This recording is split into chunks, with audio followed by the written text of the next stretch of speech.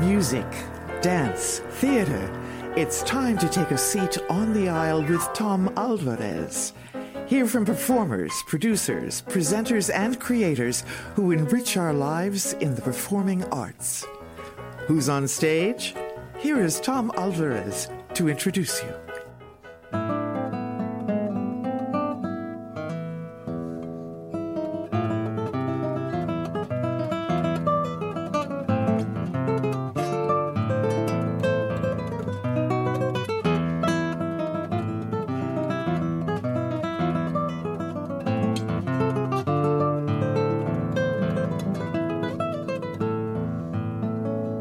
Welcome to On the Aisle with yours truly, Tom Alvarez, and thank you for listening. The music you are hearing is played by Daniel Duarte, lecturer in music and guitar at the Indiana University Jacobs School of Music. He is an active guitarist, arranger, conductor, and lecturer who has collected prizes in several guitar and chamber music competitions in the United States, Europe, and Latin America. Duarte is also a multi-instrumentalist who performs on different types of guitars and as a flautist. Howey Politics and State Affairs Pro offer insider election coverage, polling, and analysis in Indiana. Our nonpartisan news and legislative tools create a winning combination pro subscribers can't live without. For all the resources you need this election season and beyond, visit pro.stateaffairs.com/IN. That's pro.stateaffairs.com/IN.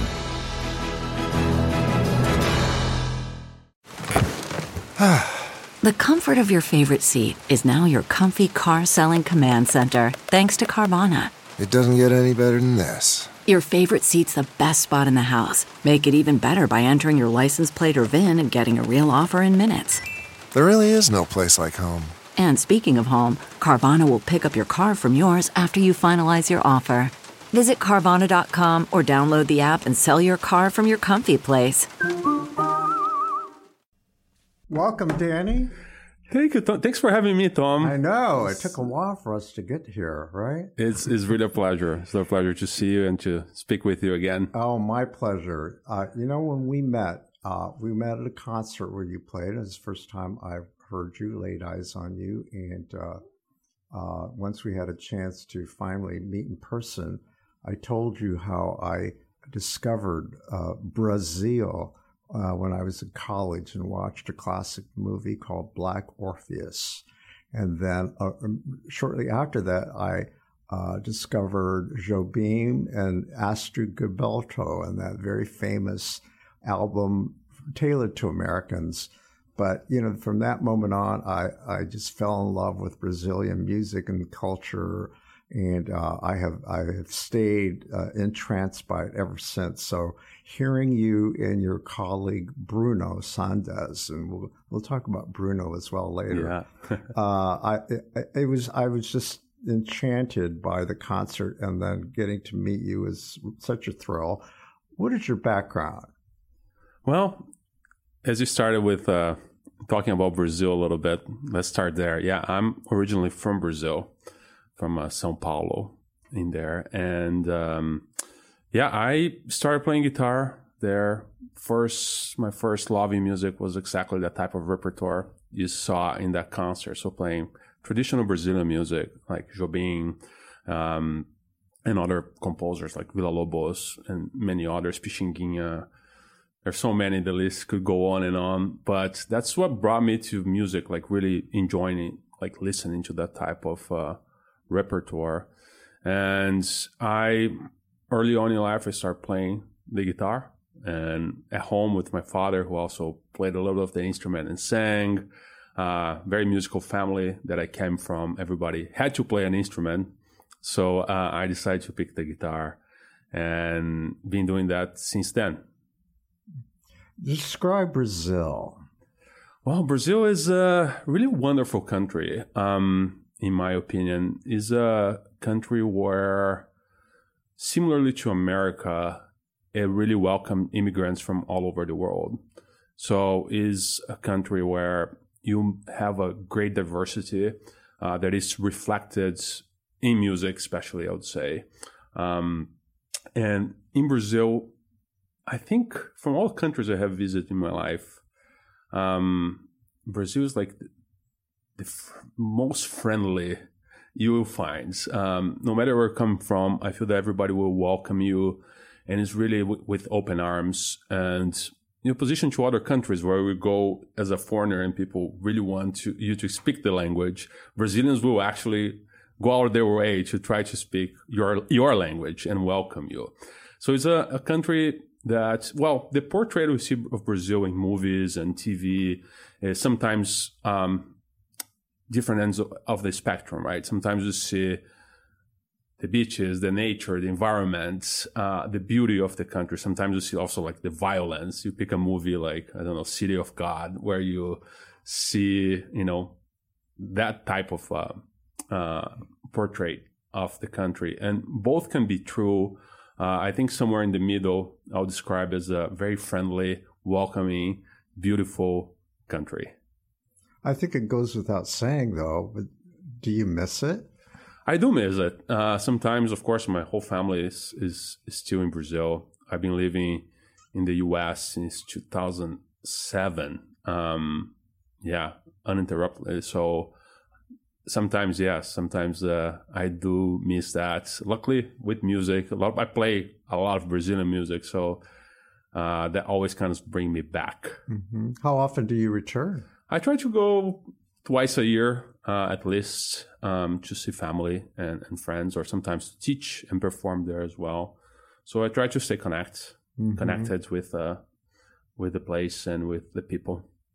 As I mentioned earlier, the concert that I was referring to was on October the 14th. And, if you want to read the review, you can catch it on my tomalvarez.studio website. And I encourage you to do that because I believe it was glowing. I had a lot to say about it that it really touched my heart. It was called Mood Indigo, Bossa Nova Concert. Describe the concert. That concert was so special because I was doing that with two great friends. So Eric Stark, director of the Indianapolis Symphony Choir, who put everything together, and also Bruno Sandis, dear friend of mine as well. In that concert, we performed a lot of bossa nova. So the focus of the concert was in that time period, that part of Brazilian repertoire. We did some instrumentals. We also did many famous songs from the girl from Ipanema to other more unknown bossas that came from Jobim, João Gilberto. We also played Ari Barroso, like Aquarela do Brasil, or just it's called Brazil. And we tried to give a tour of that time period through that repertoire. And what was nice about the concert is that me and Bruno were like the guest artists, but the amazing Indianapolis Symphonic Choir, over 100 voices singing that type of repertoire is quite unusual, I would say. So it was a very unique sound that we're able to create with that concert, because usually the bossa nova, there is like a very minimalistic style. It was born as Rio de Janeiro was becoming a vertical city, and musicians were inside playing the guitar by themselves. So that's how a lot of the songs that became well known, they're like guitar and voice. That's it. So doing that like with a bigger ensemble was something very nice and unique. And of course, the fact that Eric Stark, Dr. Stark, his husband is from Brazil. Mm-hmm. He had an affinity for the music anyway. Do you not agree? Exactly. And Eric, he speaks perfect Portuguese, So it was very nice to actually work with someone here that not only understands the music, but the culture and the language as well. And Drico, his husband, was quite excited about the concert as well. And speaking of the choir itself, fact that they sang in Portuguese. I know that Bruno indicated that that was really, really unique, correct? Very unique, very unique. Having over 100 voices, doing that in Portuguese and clear Portuguese. They were super well prepared for the concert. So, how were their accents, did you feel? I think they were better than mine. So it really was groundbreaking, that concert. It was. It was a musical unique. cavalcade and sort of a tour of the country. And I know it really put me there because it was kind of a dark, cold night, and it made me feel warm and like I was on the beaches in Rio. I think I also mentioned to you my personal connection to your country. My brother was in the Foreign Service and a cultural affairs officer, and his job with the U.S. was to bring cultural acts to Brazil. So he also introduced me to the language and the culture and letters at the time.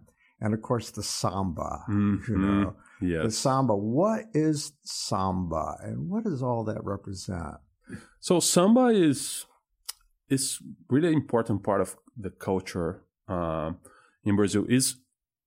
Technically speaking, is a rhythm, is a dance. What is great about the samba and all the variants that came after the samba, because the samba is really where everything began in terms of Brazilian national music, right? So because it is a style that incorporates African drumming, and then step by step we started to introduce other instruments like guitars, like we use in that concert, played that small little guitar from Brazil. It's called cavaquinho, which is a Portuguese guitar from the 16th century that was step by step introduced into the samba as well. So it's really a mixture of the samba, the African percussion rhythms, and with that little tiny guitar, and then step by step also incorporating voices and other instruments. It became more modernized. The carnival in Brazil is based around the samba. Everybody's dancing the samba. Of course, as time went by, other Brazilian rhythms were incorporated into the carnival party, which is happening very soon. And you know what has always impressed me about that? Like our country and many countries, there are the haves and the have-nots. The disparity is present, and yet that carnival, that music, that cultural experience brings everyone together, right? All the races, all the classes.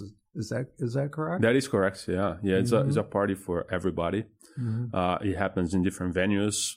It can be in clubs or on the street, and it brings people together. Sometimes there's a little criticism about all of the funding it takes to those elaborate costumes and all of that. But when it comes right down to it, it makes the people happy, does it not? Yes. The year in Brazil only starts after the carnival. So middle of February is something that the whole country is deeply invested in. Always a celebration of life and of the new year as well, and in its origin, also the religious portion of it that played part in that. And the whole country is invested in that. I don't know of a single region of the country that doesn't buy in the carnival. So tell me, how is it that you ended up in Bloomington, Indiana? Yeah, so I was in Brazil finishing my undergraduate degree. And then 3 weeks later, I got a scholarship to come and study in the U.S. So that took me to Boston first. So I went to Boston, did my master's degree there, spent about 2 years working on that degree. And then... And where was that? Where did you go to school? Boston Conservatory, which nowadays is called Boston Conservatory at Berkeley. It was incorporated into That's one of the top schools. Yeah. It was right up there. Was a fantastic experience. Right up there with the Juilliard and Eastman and IU Jacobs School of Music. Exactly. Right. Yeah. So that's how I came here. So I stayed in Boston. And then during that period of time, I decided to, I was performing a lot and traveling right after the end of that degree. And during those 9 months like really like traveling all over the place to perform, I felt like I not only wanted to do that, but also to teach. So teaching was something that I really wanted to pursue. So I was like, I'm going to go ahead and try to get a doctorate in music. So that's going to be the next step into this plan of also teaching. And then I applied to Indiana University, came here to Bloomington to do my doctorate. I believe that was, many years ago. I don't remember exactly when, but so I pursued my doctorate in Bloomington. And after I finished my doctorate, a position opened up there, and I ended up staying to teach right away, and I'm still there. Describe your position. Yeah, so I am a lecturer in music. So I'm a faculty in the Jacobs School of Music. And I teach studio guitar. So I have my individual students from undergraduates to doctoral students. They're pursuing their degrees. I also direct the Jacobs Guitar Ensemble, which is a very unique ensemble formed by 12 of the top guitarists that we have at the school. And we play not only classical guitar, but all types of guitars as well. So we can have played Latin American music, where, of course, guitar music is so prominent, but also like Electric Counterpoint by Steve Reich with 12 electric guitars. So really exploring the ensemble music for the guitar, which is something fairly new. And then I also teach different courses from arranging to Latin guitar, and some also like lecturing guitar history. So a little bit for everything. Do you touch upon jazz and blues as well? No, we have a special faculty member that does that. Oh, of course. Yeah. Okay. Yeah. So some may think it's a best kept secret, but in that I cover the performing arts, from my viewpoint, I know quite well that Jacobs is renowned around the world. So I've always been really interested from someone on the inside. Describe the reputation and the culture of Jacobs School of Music. Yeah, it is. Jacobs School of Music has been for many decades now one of the top music schools in the world. And what makes it very unique is that it's like a research university. It's a big university, IU, that has this School of Music that is like a conservatory in a way. So the students have access to any tools that they need to complete their studies, their degrees. And the Jacobs School of Music provides so many opportunities. Like if you look at the opera productions that happen at the Jacobs School of Music, like there's no other school in the world that has that type of production that is compared to like the Metropolitan Opera sometimes, the ballet, the jazz departments, the orchestras, everything that is happening at Jacobs School of Music is really high level, and the amount of things happening on campus as well is incredible. It's nonstop.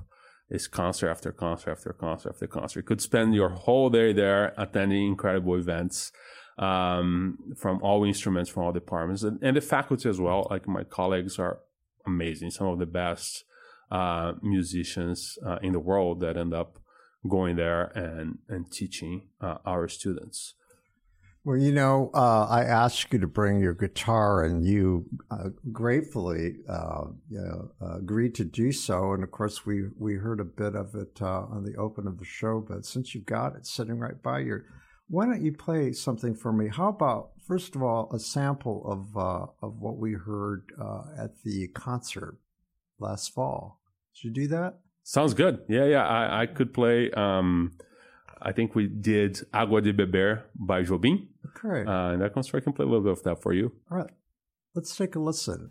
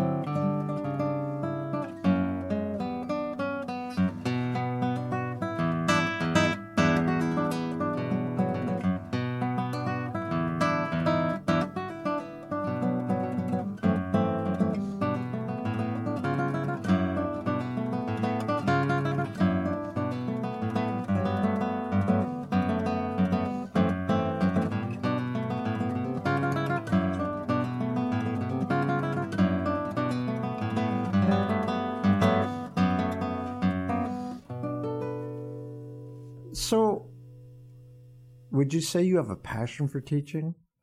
I do. Yes. I really love teaching.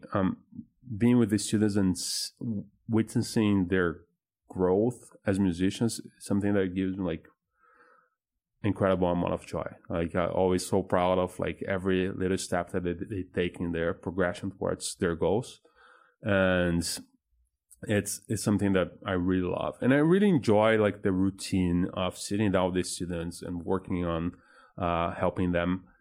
That's a feeling that I don't know. I always really enjoy doing it, and yes, so I do have a passion for teaching, and it's really a fundamental part of my life. What are your students like?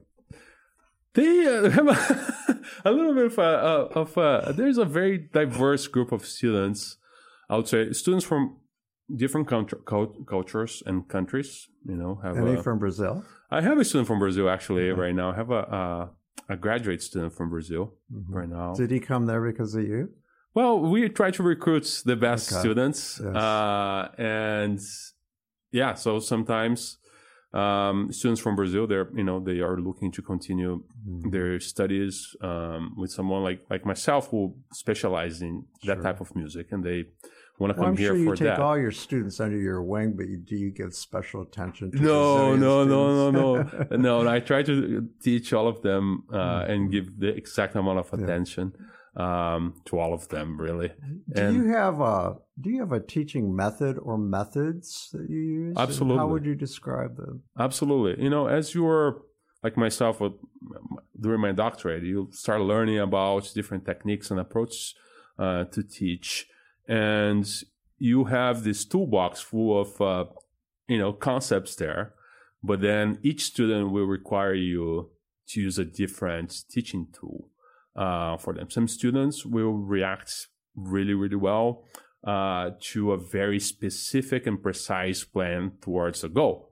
Some students are more proactive in a way, and you don't need to really worry about how they're going to get there, but just like with the mechanics of making their plan work. Also, sometimes we have students that are ideal students that simply by saying one little thing will create a sparkle there that will help them towards their goals. Certain students will have to really hold their hands and be like, okay, let's do this step by step, and be very methodical about how to get to their final goal you have. So yeah, we learn different techniques of how to teach, and each student requires a very different. That's what I believe, that you have to tailor your teaching style to each student to help them. Because if you only have one single way of teaching, probably it's not going to work with every single student. And you, of course, you want to have a success rate that is for everyone that is studying with you. If you could break it down into percentages, do you have any sense of the students and the goals that you speak of? How many of them want to just do education? How many want to perform? How many want to do what you do, perform and be educators? Yeah, we have a variety of goals, of course, and I don't have like the exact numbers, but I would say that a lot of our students, especially like the doctoral students, they go out to teach. So they will teach in a university, in a conservatory, or they're going to open their like own school of music. That has happened in the past.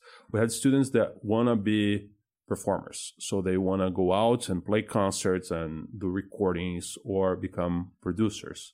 And students sometimes that also want to do music like for their undergrad because they are very passionate and they want to develop those skills. And then they also end up going towards administration or to other careers as well.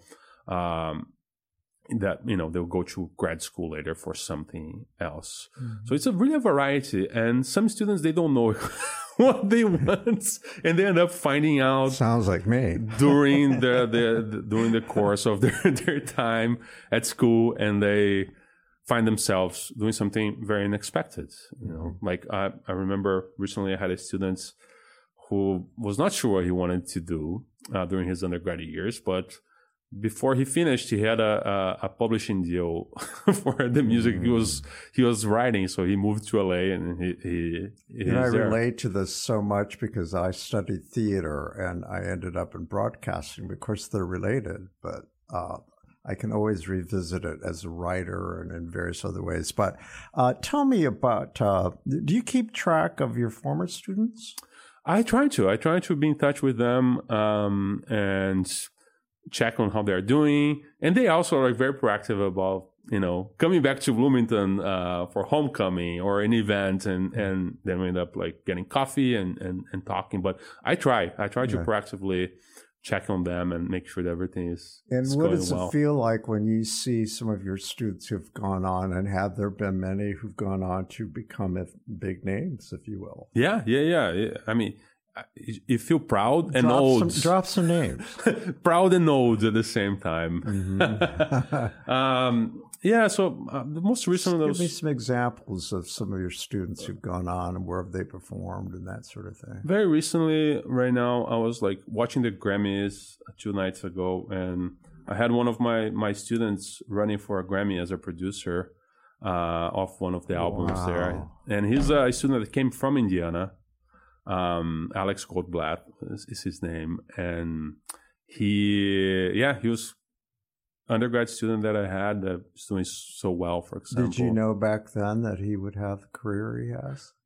I always knew that he was very, very talented, and he's still very young, but doing amazing things. And it was one of those things that he didn't have a major at first, and then he declared a major in music and in guitar, and one thing led to the other, really. So he's doing very well. So that's the first one came to my mind because I was watching the Grammys and his name dropped there. So of course. Did you watch the Grammys, the whole program? A little bit. What did you think of it? I thought it was like some incredible things there. I know that especially in classical music and instrumental music, it was very good to see some friends up there running or winning sometimes. So I watched a little bit. I'm gonna be honest, I'm not a big fan of this type of shows. I don't right. But the little bit I watched well, of course you were considered Latino, so how do you feel about the Latino participation in the music industry now and more exposure, aside from the quote Latin grammars? Yeah, a lot of crossover. It seems. Yeah, it feels like it's opening up more and more over the years. It's still like, for example, in my universe of higher education, it's very minimal representation. Is still interesting from faculty and students sometimes as well. In terms of like the percentage of like faculty members and they're Latino in educational institutions, but is a step by step improving and getting more open. And do you feel that's part of the groundswell that of course Black Lives Matter opened the door for many marginalized people? It's just the whole effort to change public consciousness, social consciousness seems to, but the arts have always been in the vanguard in some ways. Do you agree? Yeah, I agree. I think, after Black Lives Matter and everything, a lot of institutions genuinely started looking at the issue. A lot of institutions went on an apology tour as well for a little bit and then dropped the ball again. So what we want to see, of course, in this type of conversation, seeing constant growth towards more representation. Of course, not a little bit here, a little bit there, and then that's done. Let's talk about your career, your own career outside of school. Tell me about your career. Do you tour? Do you record? Yeah. So I've been always in my life like trying to do both. So teaching and performing. Before the pandemic, I was touring mostly with my colleague from IU, Patrick Yankovic, playing in a duo, 2 guitars. So we went all over the country and abroad as well, playing concerts with that project. I feel that since the pandemic, doing much less of that, because sometimes end up teaching more and performing less. Sometimes we're performing more and teaching less. It's kind of like a cycle. After the pandemic, I would say that I was really focused on more of the teaching portion of it. And but I still tour and perform with different projects. We're actually preparing now an album with that project again with Petar Jankovic of 2 guitars, and I'm also preparing a solo album in the summer. But then after these projects are complete, go back. And again. what's in the solo album? Solo album is only Brazilian music. Yeah, so it's only Brazilian music. There's music from Sérgio Assad. There's some original music that was written for me by different composers from Brazil that I'm working on and going to be recording very soon. There's some Jobim as well, of course. It's all Brazilian guitar music in it. Do you ever? I'm just curious. We're gonna talk about classical guitar here, but have you spent much time performing in España? I have been to Spain, and I have performed there in the past. And the former chair of the guitar department, Ernesto Bitetti, he retired and he lives in Madrid. So we have that connection there. One of the great guitarists of the 20th century. That is originally from Argentina, but retired there and has been living in Madrid for decades. He was in Bloomington and Madrid as well. So yeah, I have, and I always really enjoyed playing Spanish music. Have you ever accompanied flamenco dancers? I have actually. I have done that in the past. I'm not a flamenco player per se, but I do know the techniques and I can find my way around flamenco music as well. So I have played with flamenco dancers and singers as well. And for those who aren't educated, like me, not completely, describe the classical guitar repertoire. Classical guitar repertoire, it's something that is, of course, it has a long tradition of many centuries. But the guitar, as we know today, with 6 strings and the size we have, is not a very old instrument. You know, Antonio Torres is a Spanish guitar maker. He started to make guitars the way we know today. And that became popularized early on in the 20th century and beyond. Was the Spanish player Andrés Segovia, who made the guitar popular, the classical guitar popular around the world for the masses in a way. He played in the White House. He was in the cover of the New York Times. Was probably the first guitarist to do so. And he created like a whole aura around the instruments and a new repertoire that we still play today. He was asking composers to write original music, but also relying on transcriptions, like from piano music by Itzhak Albéniz. And even if you go back in time, you look at transcriptions from Bach and other classical composers played on the guitar to show that the guitar has that capability of playing all types of repertoire, because one of the stigmas that the guitar encountered over the centuries was just an instrument to accompany the voice or for strumming chords. And with the modern guitar, we're able to perform all sorts of repertoire. So the classical guitar repertoire, you can look for these really classics that came from centuries ago. We look at Fernando Sora, Mauro Giuliani, composers that were in Italy, in Spain, in France, and then you have this original music written. Then you also have the transcriptions from other instruments. Like as guitarists, we play Bach violin pieces on the guitar or cello pieces on the guitar.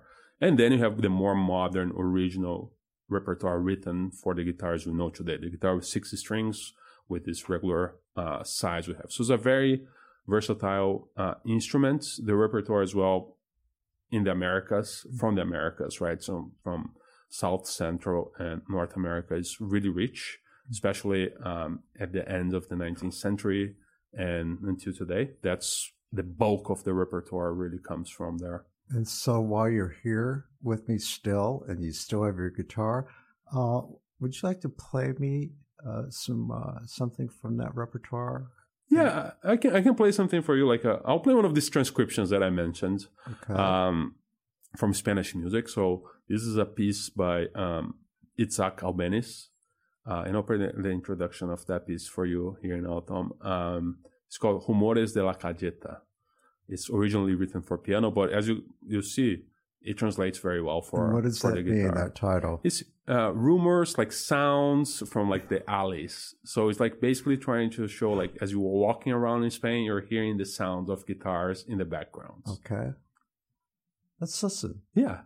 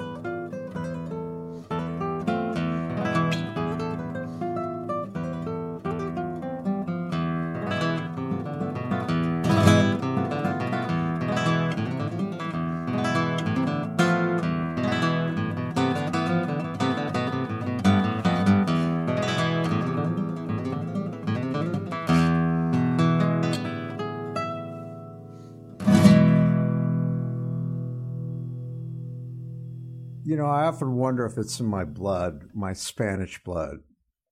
But of course, it was played, you know, in Mexico, and it's part of the culture there as well, all Latin American countries. So I always have a visceral kind of reaction to it. Do other people describe it that way too? The guitar, not just Latinos, but in general. Yeah, I would say so. And why is that? I think the guitar is certainly like the most popular instrument in the world, and like, how many people you know that play the guitar? You know, they can pick up a guitar and play a few chords here and there for fun. The guitar has that. It is an accessible instrument, right? So it's a guitar instrument that is not the most expensive. You don't need thousands of dollars to buy a guitar. You can go literally to Target and pick up an instrument for a very reasonable price and start trying to play. But the mechanics of the instrument, what I think we're referring to is like how intimate the guitar is. It's an instrument that is not too loud. It has a very pleasant sound and is accessible. And that just makes, I don't know, people are always happy to hear the guitar. And also it's part of many different cultures, as you said. So the guitar, if you look historically speaking, is an instrument that, you know, like small little guitars traveled from Europe to Portugal to Africa in the ships, you know. So like the Portuguese brought to Brazil like this small tiny guitar, the cavaquinho, and it's still a popular instrument nowadays because it's tiny and very easy to travel with. You know, recently I interviewed Austin Huntington, the cellist for the symphony, and I asked him the same question: what is it about the sound of the cello that attracts so many? And you know, he said, well, it really replicates the human voice. And doesn't the guitar also replicate singing? It can. The guitar is you know, as the cello, of course, has its sounds is the melodic nature of the instrument. The guitar is melodic and harmonic at the same time. You can recreate sounds of the human voice on the guitar. You can create sounds, percussive sounds of the guitar. You can create sounds of birds on the guitar. You can create like pretty much any sound. The guitar can make any sound, and that's the beauty of the instruments. What drew you to it when you were that little boy? And how old were you? I was around 9 years old. What drew me to it was how intimate it was and how pleasant to hear it was. Like just the sound of like an arpeggio on the guitar, like caught my attention. I was immediately hooked by that. I was like, this is a unique sound. And what made also me, I found interesting on the guitar at first, and that's I don't know how I had that realization, but was the fact that on the guitar, you needed both hands to make the sound. There was no medium in between you and the instruments. Because I remember seeing a pianist and you had, like the mechanism between the keys and the player to create the sound. Or the flute where you are pressing the keys. The guitar, you have the strings in your hands. You have to kind of create the sound from scratch. And I found that it was like really interesting to try to maneuver that and create like your own sound. So that physical touch also is something that made me intrigued. So you had mentioned earlier that your family, your immediate family, were musicians, or you grew up with music. Is that correct? That's correct. Yeah. Tell me about them. Yeah. Mom and dad and brothers and sisters. Yeah. I know that in my family, like going back to like my great grandfather, who moved from Italy to Brazil. He was a musician. So you're part Italian. I am, yes. And Brazilian. Yes. But that's not uncommon. That's a country made up of a lot of folks from Europe. It's not uncommon, especially Italians in Brazil. I think the biggest population outside of Italy is in Brazil. Do you speak Italian as well? Parlo un poco di italiano, sì. Oh, wow. How many languages do you speak? I speak Spanish, English, Portuguese, and Italian, Were you surprised when you came to this country and discovered that we're mostly monolingual? It was a surprise, I would say. I think, like I met people here that speak multiple languages as well. Well, in Bloomington, you'd certainly find them, right? Yeah, for sure. Yeah. So, but back to your family. Yeah. Sorry I interrupted. So this part of my family, they went to Brazil, and my great grandfather, he was a conductor, played piano, and all his sons had like 4 sons, and all of them played. He conducted whom? He conducted bands and orchestras in Brazil, and he composed as well. And one of the things that everybody in the family had to play something. So he made a living playing silent movies with his orchestra, live music, and that kind of like spread to the family. So my grandfather, he played the piano. His brothers played the clarinet, the violin. Did you guys have jam sessions? Oh yeah. When I was a kid, I was terrified of those because on Sunday evening, everybody would gather around the piano and everybody had to play something. And I was always nervous when I see my dad going up and playing. My dad played the guitar and sang as well. My mom played the flute. My sisters played guitar, piano. So everybody in the family did a little bit of music. And do you play other instruments as well? I do. I play the flute. Okay. Yeah, I studied the flute pretty seriously. I said that in my opening, and I referred to it as flautist. Was that incorrect? You can say that. Okay. Yeah. Or flutist, yeah. So everybody in the family played something, and since my grandfather, I don't think nobody was like a professional musician. But everybody enjoyed and loved music. And still today when I go home, everybody, there's music. So have you gone back to find your people in Italy? I have, actually. I have been there. Like? I remember a few years ago, I had a concert in Italy. And after the concert, I had 2 days there. And I had no plan. I remember a conversation with my grandmother. And she told me, you should go back to your hometown. Find out your roots. Yeah, right? and so I did. Roots. I got on a train with no plan. Back then you didn't we didn't really have like cell phones like we have today. Like you put in the map and you go. I just started asking questions and went down to Napoli on a train. I was all the way in Slovenia up there. Took the train all the way down to Napoli and then got on a cab and asked if he could drive me to this little town called Hofrano in Italy. And I went there and woke up the next day, went to the city hall, and I was like, can I have a tour here or something? And then it was like the priest came, the mayor came, everybody was like, oh, this is where where your great grandfather was born and this and that. That's so cool. Did they lead you to people's houses to meet your relatives? They did. They took me to the church where like my great grandfather was baptized, and this. I just saw a movie with that whole same plot. I can't think of just recently. Yeah, it took place in Italy, and the same thing happened. Yeah, I did that, and it was really fun to actually do that. Did you feel that roots experience, getting back in touch with your? I don't know. Yeah, it was quite special actually. To do that. I am, I always grew up hearing the language and hearing about, this town.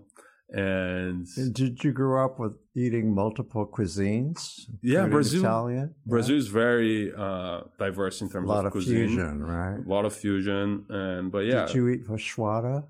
I never ate feijoada in my life. I mispronounced it. No, you didn't. You did it right. It's called feijoada. Feijoada. Yeah. I have never eaten feijoada. Really? Because I thought it was like your national dish. It is, but I don't like beans, and I'm a vegetarian, so it doesn't work for me. We have to talk about Carmen Miranda, okay? Yeah. Because you and I at some point had a bit of conversation about Carmen Miranda, and I don't think that people realize who she really was. They just have this image of her with the fruit on her head and sort of her comic image. But tell me what you thought about her, think about her. Well, she was like such an advocate for Brazilian and Latin American music very early on. And she was in a unique spot for being so present in the American media. Like she was in movies and TV shows and was really a pioneer in that sense. She was actually from Portugal. She was born in Portugal, but she, of course, was mostly performing Brazilian music with a perfect Brazilian accent as well. And she sang a very specific repertoire that appealed to the masses. She was very smart in choosing the music she was actually performing. And the musicians that she worked with were absolutely the best as well. One of them was Garoto, who's a phenomenal Brazilian guitarist and composer that influenced a whole generation of musicians like Jobim that came after him. Who were already exploring very modern harmonies, very sophisticated ways of playing the guitar, and creating what we know today is really the Brazilian music, like nationalism in Brazilian music that didn't exist before that period. Was really something invented around that time period. So she was incredibly important for the development of a Brazilian music language. Yeah, and she did open the door for Americans' love of in popular music, of Brazilian music, and the list of American singers is long of those who sang music by Brazilian composers. Who are some of them? Contemporary, by the way, I'm a big fan of Stacey Kent's. Mm-hmm. Do you know Stacey Kent's, the jazz singer? Yeah. Okay. Well, she records in Brazilian or Portuguese and a lot of Brazilian songs in her repertoire. Are you a fan by any chance? Yeah, I'm a fan of her, and I'm a fan of like Brazilian music in general. It's something that I carry with me. Who are some other American singers? I mean, even Sinatra. Sinatra recorded amazing albums in partnership with Jobim. exposed Brazilian music to the world. Really helped to popularize further the style. Mm-hmm. Yeah. And Stan Getz, that seminal recording that I listened to when I was in college, I understand just recently we lost Astrid Gilberto within the last year, I believe. Yeah, it was very recent. Yeah. So why are you a musician? Period. That's a great question. Why am I a musician? Well, for me, music, it was the first thing I was like really interested in my life. I think soccer and music. When I was a kid, I loved to play soccer. I was like, I'm going to be a soccer player. But music kind of gave meaning to my life in a very different way. It was the first thing I was like, I actually want to sit down and do this the whole day. It's like something that I was in a way like addicted to it right away. I was hooked to music as soon as I started, and I was able to really focus on that and enjoy that in a different way that I had not experienced with like anything else in life. And I think when I naturally decided to step by step become like a professional musician, that was like so ingrained in my routine. I never had to I never had someone to tell me like, go practice. Always enjoy that process of preparing something, or to like just really spend time with the instruments and with other musicians as well. Collaboration is something that also always moved me in a different way. Like collaborating with other musicians and creating something with them is something I always enjoyed. So I feel that experience of like instantly enjoying that in a different way was unique to me. Like the desire of focusing on that right away is something I had not had before, like in school with other subjects and anything else. But music, when you start playing, I was like, wow, that's something I love doing. And I think that's what was the driving force behind becoming a professional musician. Does music obsess you? Yes. In a way, I would say yes. Because sometimes, you go to bed at night and you're still thinking about something. And my next question was, how does it inform your life? I mean, do you hear music in your head all the time? A lot of it. Like, yeah, a lot of time, like singing lines and thinking about the mechanics of something I'm preparing or writing. Do you connect nature with music? I mean, are you like when you're in Bloomington? Of course, down there you've got those hills, and beautiful nature. Did it inspire you? I mean, do you walk around and like get creative? Yeah, I think that everything, when you're like a musician, anything can like really inspire you. And nature, if you're like in a nice, relaxed place with beautiful nature, of course, that always pushes you to do it. Mm-hmm. And like the concert you attended, like the Bossa Nova concert. Bossa Nova is a style based around nature. Mm-hmm. It talks about the water, it talks about the clean air. Before this was a topic even, talks about the ocean and our connection to Earth. And so I think definitely. You mentioned you were also an arranger. Yeah. And that you do arranging for orchestras and so on and so forth. Are you a composer as well? No, I don't consider myself a composer. Mm-hmm. I love arranging. At least until now, I'm like too critical of the things I've tried to write. Oh. But many times composers are arrangers first, and then they become composers later. Yeah. So it's not off the table. Not off the table. Yeah. Not off the table. And maybe if you were to do something, what do you think it would be? Probably things with the guitar. Writing for original music for guitar, and that's something that probably would be my first step towards that.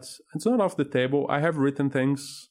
I've even had like some people playing those things, but I'm like too critical of myself so far to do it. What are some of tell me about some of the arranging projects that you've done. So the bulk of my arranging in the last few years was arranging music for guitar ensembles.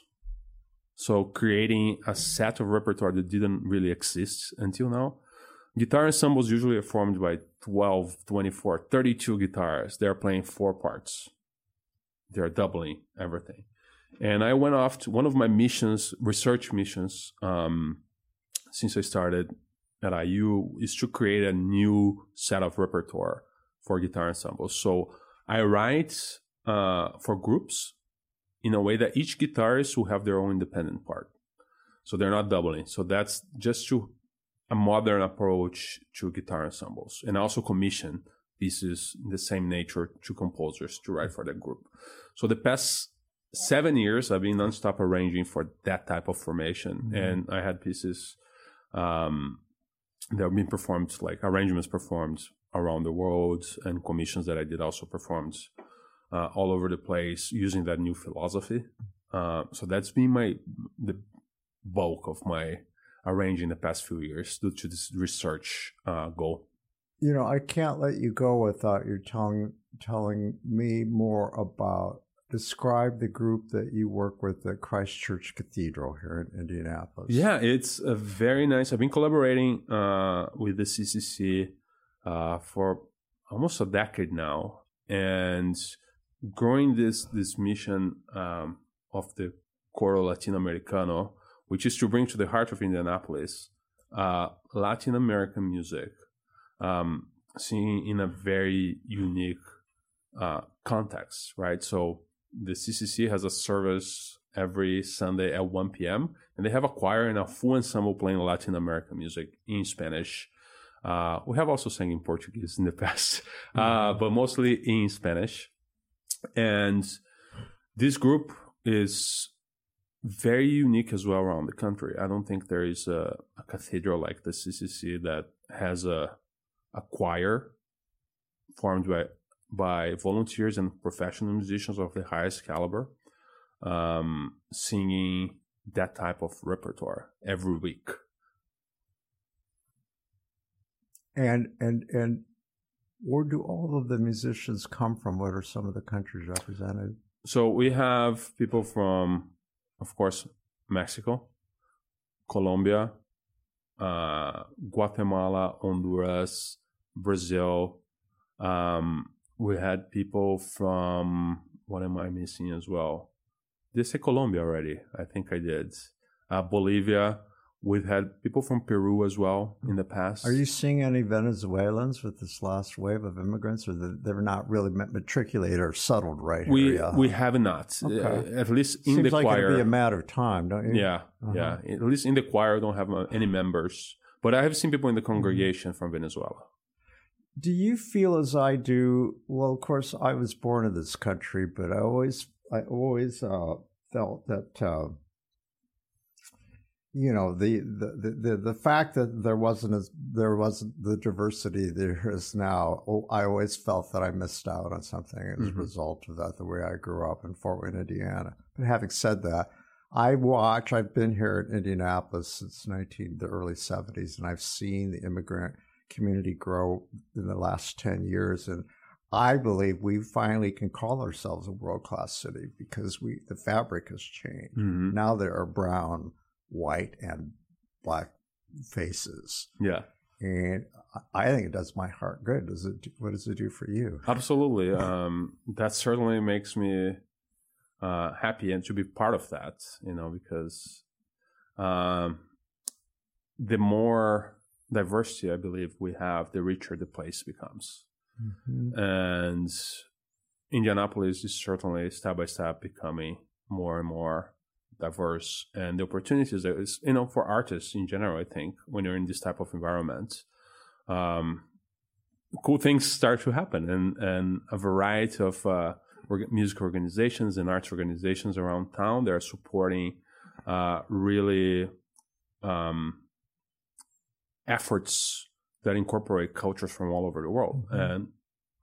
And in my opinion, that's also a very positive and desired outcome. I agree.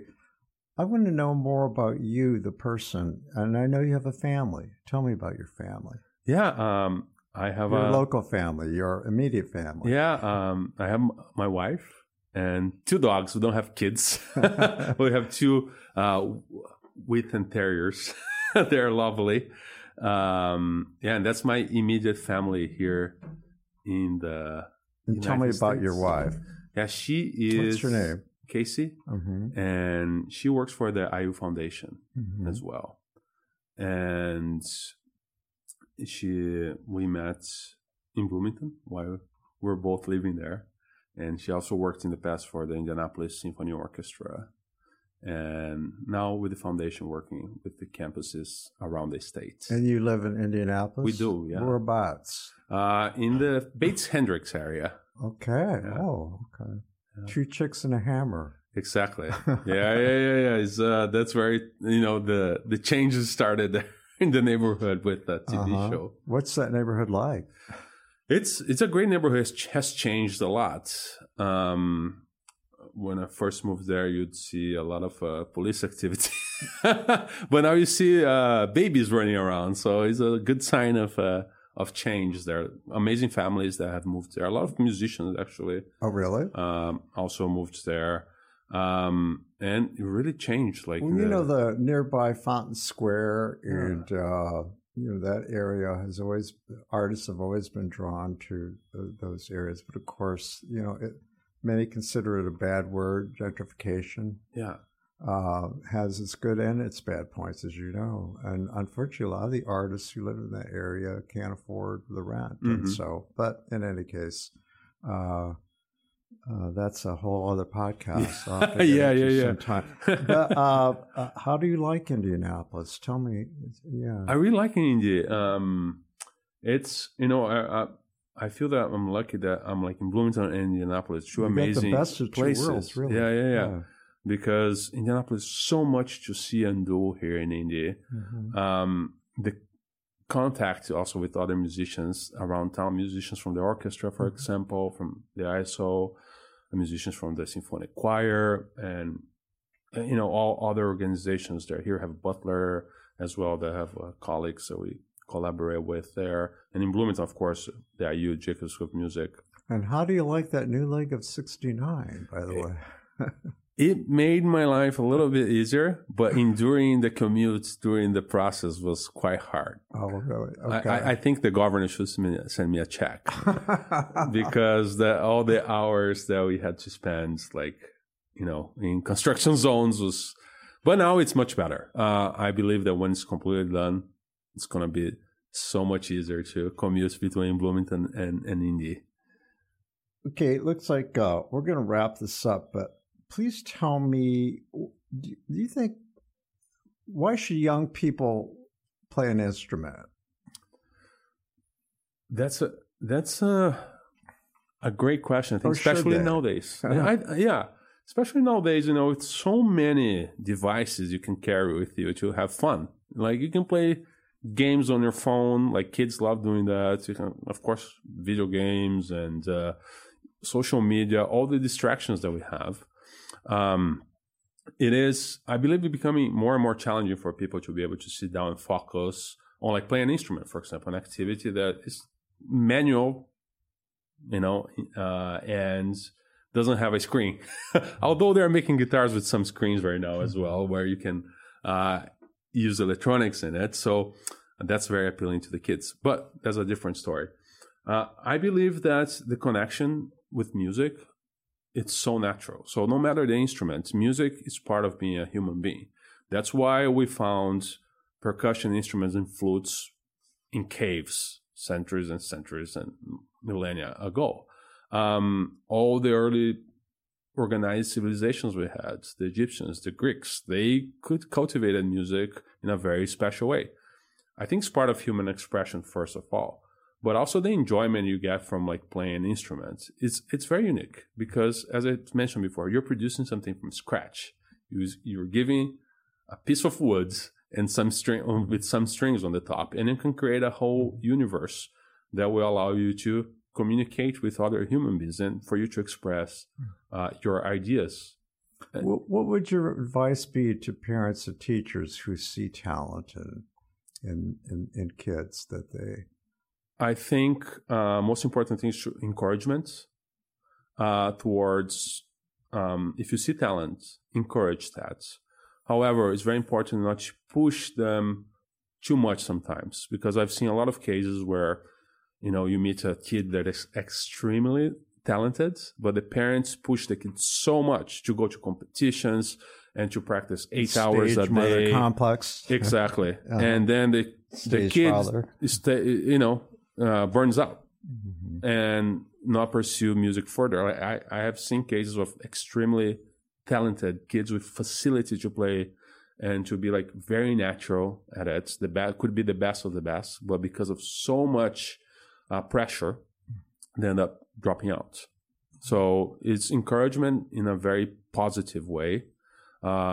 Encourage exploration of the instrument and with music in general, not towards the goal of the parents of making that the best of the best.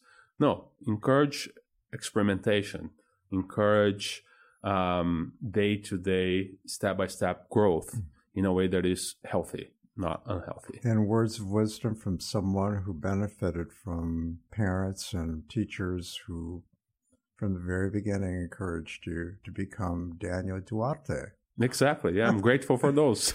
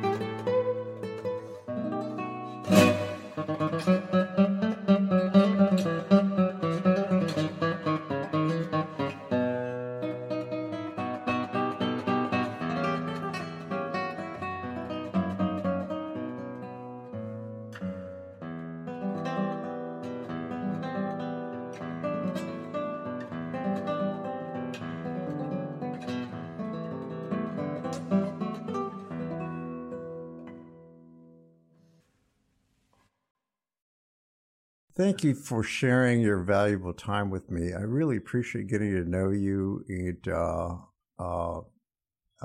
the fact that you're leading this whole generation of young musicians is very encouraging. It gives me a lot of hope, and many other people. So thank you for being with me today. Thank you, Tom, and thank you for all you do for the arts community here in the state of Indiana. It's a pleasure. This podcast is just going to help me, widen the net. Yes, it's a great thing. I'm very happy for you. Congratulations. Again, thank you for being with me. Thank you. Thank you. Who will take center stage on the podcast next? Your seat on the aisle with Tom Alvarez awaits. Follow Tom on Facebook, Instagram, Twitter, and TikTok, and make sure to visit tomalvarez.studio. Watch Tom every other Thursday on Lifestyle Live on Wish TV, and make sure to listen every week here on the All Indiana Podcast Network.